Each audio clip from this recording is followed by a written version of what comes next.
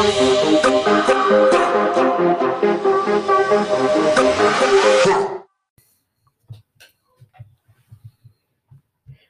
evening. This is Mindless Meanderings Movie Edition. I'm your co-host, Amanda. And I'm your other co-host, John. This evening, we are going to be discussing Cool World. It is a 1992 live-action, animated, dark comedy starring baby Brad Pitt. And if you haven't seen it, that's totally okay, because I'm going to catch you up. So, the story starts out with Frank Harris, who is played by the very young Brad Pitt. He is transported into a cartoon realm of Cool World following a motorcycle accident that left his mom, played by Janny Bren, dead. Frank lived as the only human among these animated characters until a prisoner named Jack Deebs found a way in through his own artwork and the help of his own creation, a risky, sexualized tune named Hollywood, played by Kim Basinger. Intermingling between tunes and humans was believed to result in dire consequences, and that didn't seem to stop Hollywood from getting what she wanted. That's about it. Yeah, that's about it. That's about that's the whole that's movie all I got. In a nutshell. I googled this, and I should do that. Have that open so I can. But I took some notes. 4% on Rotten Tomatoes. Yeah. 4.9% on IMDb, and 28% on Metacritic. So, I noticed that the top voted tags for this movie was awkward, corny, oh god, cringeworthy, cringy, boring, yeah, plot holes, and bad acting. And I never saw this back in 92. I was just a little tater tot back then.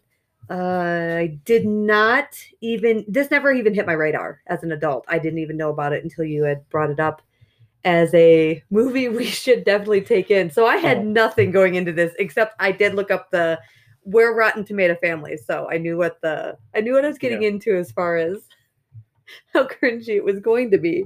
But I had my hopes a little high because baby Brad Pitt. Yeah. So 1992, I was 9 years old when this movie came out, and I watched it, and I remember loving this movie as a kid, just loving it.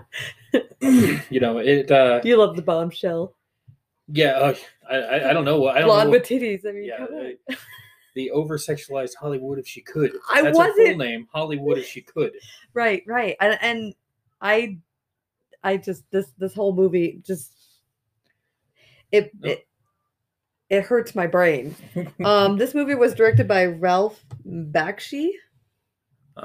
Bakshi. He's known for other I have a list. Yeah, I was trying to remember. he directed the Lord of the Rings animated feature in 1978. Right, that's it. Fritz the Cat. These are the ones that caught my eye, by the way. Right, animated works. Yeah, his animated works. He directed Vanilla Sky with Tom Cruise and and Mighty Mouse from 1987 to 88, Cannonball Run 2 in 1984, and Fire and Ice in 1983. Those are the ones that caught my eye because I was actually going to watch Fire and Ice. And so when you first explained this movie to me that it was a live action animated movie, I was like Roger Rabbit. I think a lot of people had their hopes because I really liked Roger Rabbit, and I remember watching that as a kid. Mm-hmm. Walking into this movie, I was like, yeah, it's going to be a lot like Roger Rabbit. I just know it. It's probably going to be some, but I guess what Bakshi was looking for, he intended the live action footage was intended to look like a living walkthrough painting. And it didn't translate very well onto screen, unfortunately. It was confusing for me. I guess not confusing. It was more like they would be driving down the road in this cartoon car, and it would be very animated and very, very like the front end would move up, and the back end was actually shaped like an ant. Yeah. So, right? Right. And so it's one of those ones where it's like the road is all twisty and turning, the car twists and turns with it. And then they stop the car and they get out, and it's a cardboard cutout of the car. And it was very distracting. Yeah, I was like, what is going on here? And it seemed like the actors almost knew. They looked uncomfortable in the scene itself. They didn't know what they were doing. I did a little bit of homework with this one, and I found out that actually, while the sets were being built, the producer, I think it was Paramount Pictures. I want to say it was Paramount Pictures. Frank Mancuso. He actually had the screenplay rewritten in secret from the original version. No, so Bakshi's version was completely different from what you saw on screen. He had this whole thing where he wanted this prisoner to create this whole cool world animation, and he drew the bombshell, the blue bomb, the blonde, tall, sexy woman that he draws. And anyways, he enters into his cool world, and he has a baby with her and decides he doesn't want to be a dad. So he skips back to the human world, leaves cool world. And then the little bastard grows up and comes back to the real world and tries to kill his dad. Just another deadbeat dad. It's kind of like a Chucky thing going on. Yeah, well, so my question is, in that version, would his son be a human or a cartoon? He was a mixture. He was like, so in the actual movie, you see Kim Basinger's character, and I think also the other guy, Jack Deebs, played by Gabriel Byrne. Right. They transform from human to tune. Well, so that's kind of how he imagined it, but it was very dark. He had more of a dark version, and they wanted, actually, it wasn't, okay, so he wanted Brad Pitt. Bakshi wanted Brad Pitt, and he wanted Drew Barrymore to play Hollywood. And from what I understand, to keep Brad Pitt on, they had to get a bigger girl name in there. So that's why Kim Basinger was hired on. Kim Basinger had a heart for the children of the world, I suppose you could say. And she went to the producer and said she wanted to be able to play this movie. She went to the director first, and she's like, I want to play this for all the little sick kids in the hospitals and whatever. And he's like, lady, do you even know my work? Like, no, this is a dark comedy. You know. So she went behind the director, went to the producers and said, I want this to at least have a PG-13. And that's when it was rewritten, which I think is kind of bullshit. He was actually threatened to be sued. Yeah, I actually read, because I was going through some of the online reviews that regular people have written. They're just like Google users, and this one guy said that this is something that happens to this director a lot in his career. He has this big idea, and then he sits down and he starts to make it, and then like the studio executives are like, no, we're gonna throw that out, and we're doing this little thing, this other idea. That must be so frustrating. Yeah, I would have liked to see his original vision. I think that would have been interesting, because I'm gonna give away a point here. The Hollywood, her entire motivation is to have sex with a human, just bang a human, so that she can also become human, because that's how the rules work. And okay, but also following up with that, they don't ever go over what the dire consequences are. Yeah. So baby Brad Pitt's walking around with a cigar hanging out of his mouth, or cigarette, and he's all, dire consequences. You don't intermingle with tunes. They even set him up with a girlfriend tune. So he's been in there for years. We're talking years. Yeah. It's been years. So he died in the 40s. Yeah. And it was 1990.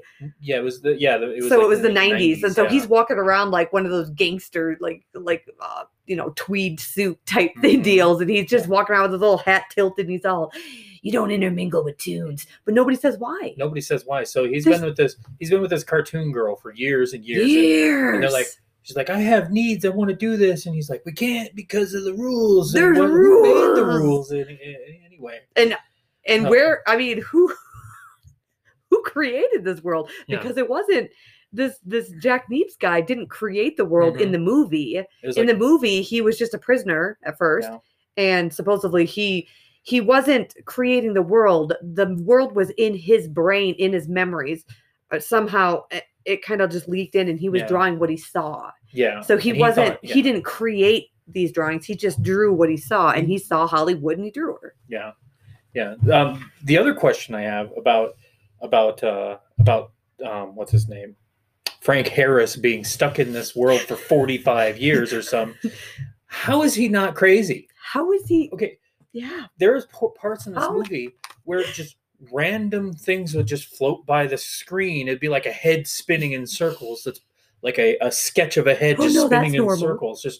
It's like, it was just very random. It was like, what's going on? Why is there so much happen? There's just something happening on the screen all of the time. And I don't think that Brad Pitt's a bad actor. I really enjoy him, but the man had nothing to go with. Yeah. He was basically thrown in front of a blue screen and said, hey, we're going to throw some lines at you and you're going to say them. And so he had no passion. He looked bored on screen. He just looked like he was like, I don't want to be here. Yeah. Well, you can definitely, you can see how far visual effects have come since 1992 when this movie was made, to where we're, they like, you see the behind the scenes of some of the newer stuff, and they basically have a pole with a green head on it, and then that's where the head is. Right. He was like he was kind of thrown in there and just not really given much to work with. Yeah, at some points it didn't even look like he was looking at the character. I do know that the film animators were never actually given a screenplay. They were told by the director to just do a scene that is funny, whatever you want to do. Yeah. End quote. do a scene that's funny. And so you see that one scene with the mama rabbit. She's like insulted that they did the deed. And I guess she knew from wherever her little rabbit hole was. I have no idea how. Rabbit hole, no pun intended. She just, her ears perk up and she's like, they did it. A human in a tune fucked. I feel it in my rabbit hole. I did want to mention, I forgot that I've written down Charlie Adler was in this movie too, and Charlie Adler is a relatively well-known voice actor. He did a lot of Cartoon Network shows. He played Nails, Frank Harris's cartoon spider sidekick. Okay. And I think they even kind of borrowed one of the, which came out first? That's my question. This movie was made in 1992. When did Who Framed Roger Rabbit come out? 1989. Who Framed Roger? 1988. 88. I was so close. Yeah. So this movie was made 4 years after, and they even had the cartoon gun with the cartoon bullets.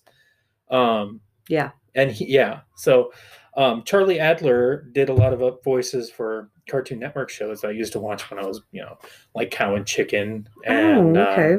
Yeah.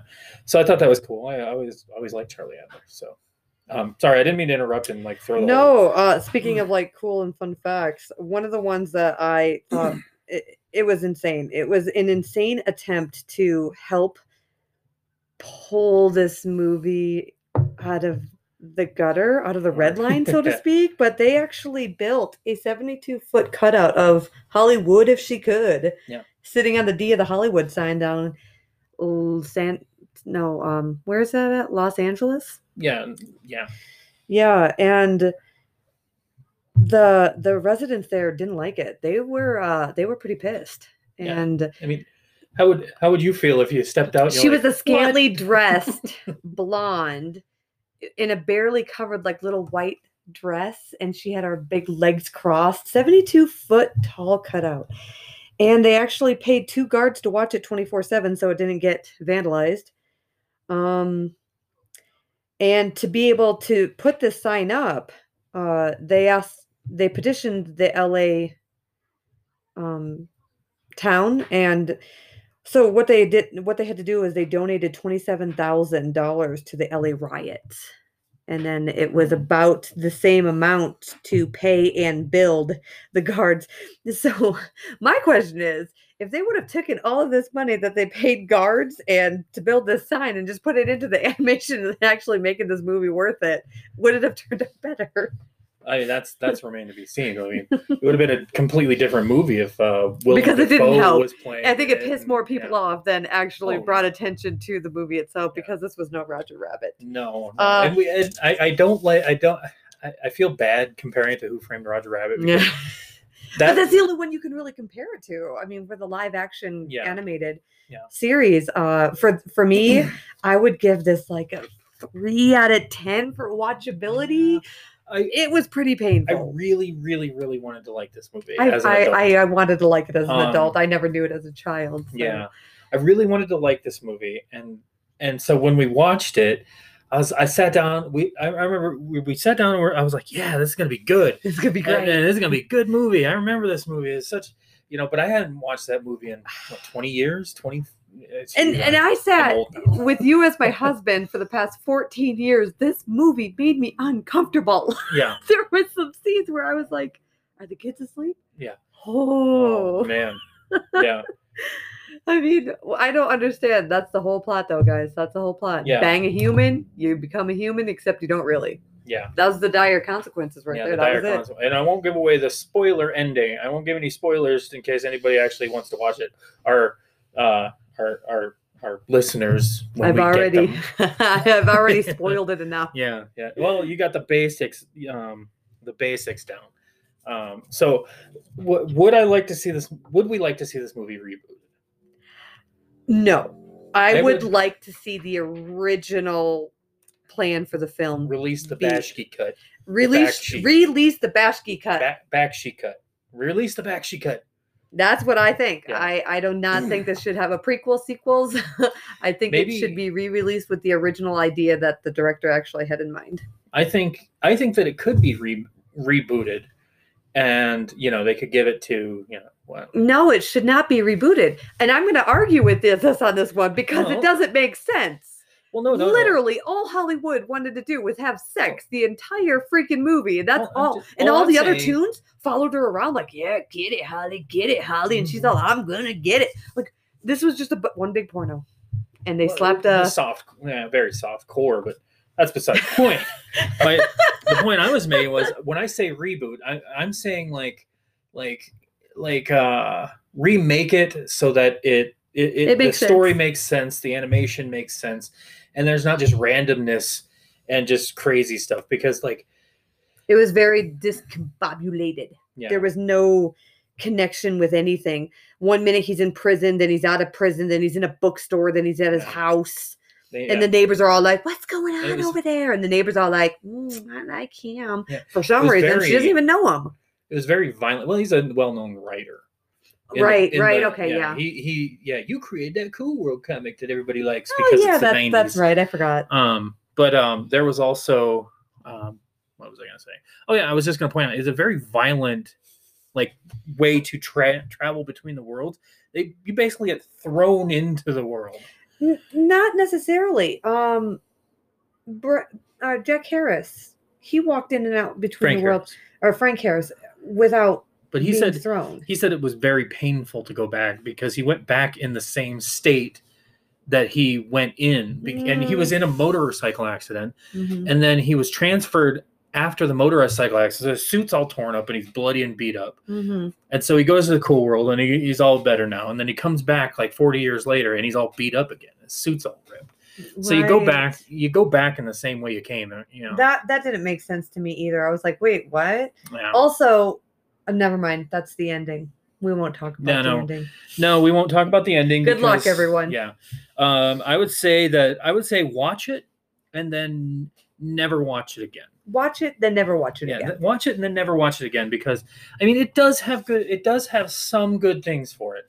When the scenes are animated, they're good. They are pretty. They're very interesting. It's just it feels disconnected from the storylines. There's a scene where Frank Harris walks into a room and he's looking for something in the room, and he walks up to a cardboard cutout of a couch, and he looks behind it, and it's not Of course, it's not 3D. It just looked weird. Mm-hmm. So, I'm gonna say that rewatchability, did it hold up after all these years?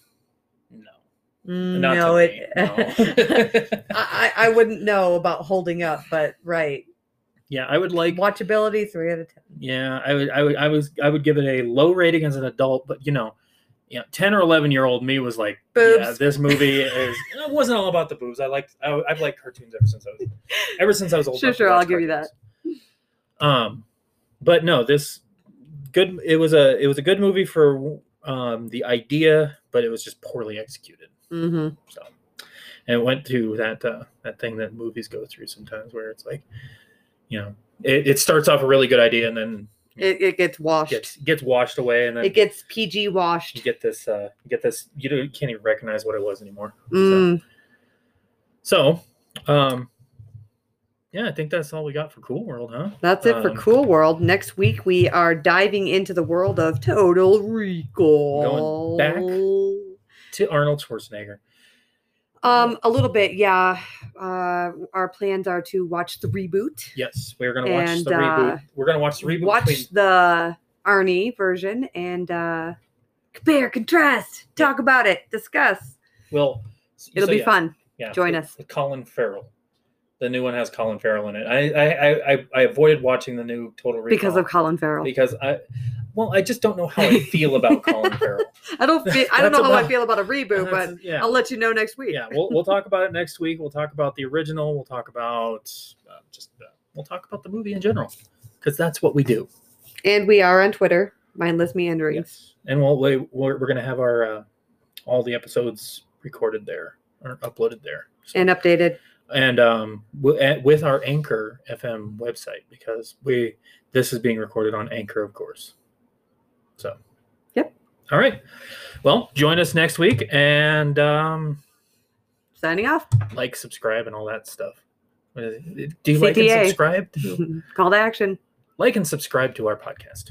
Thanks. Thank you.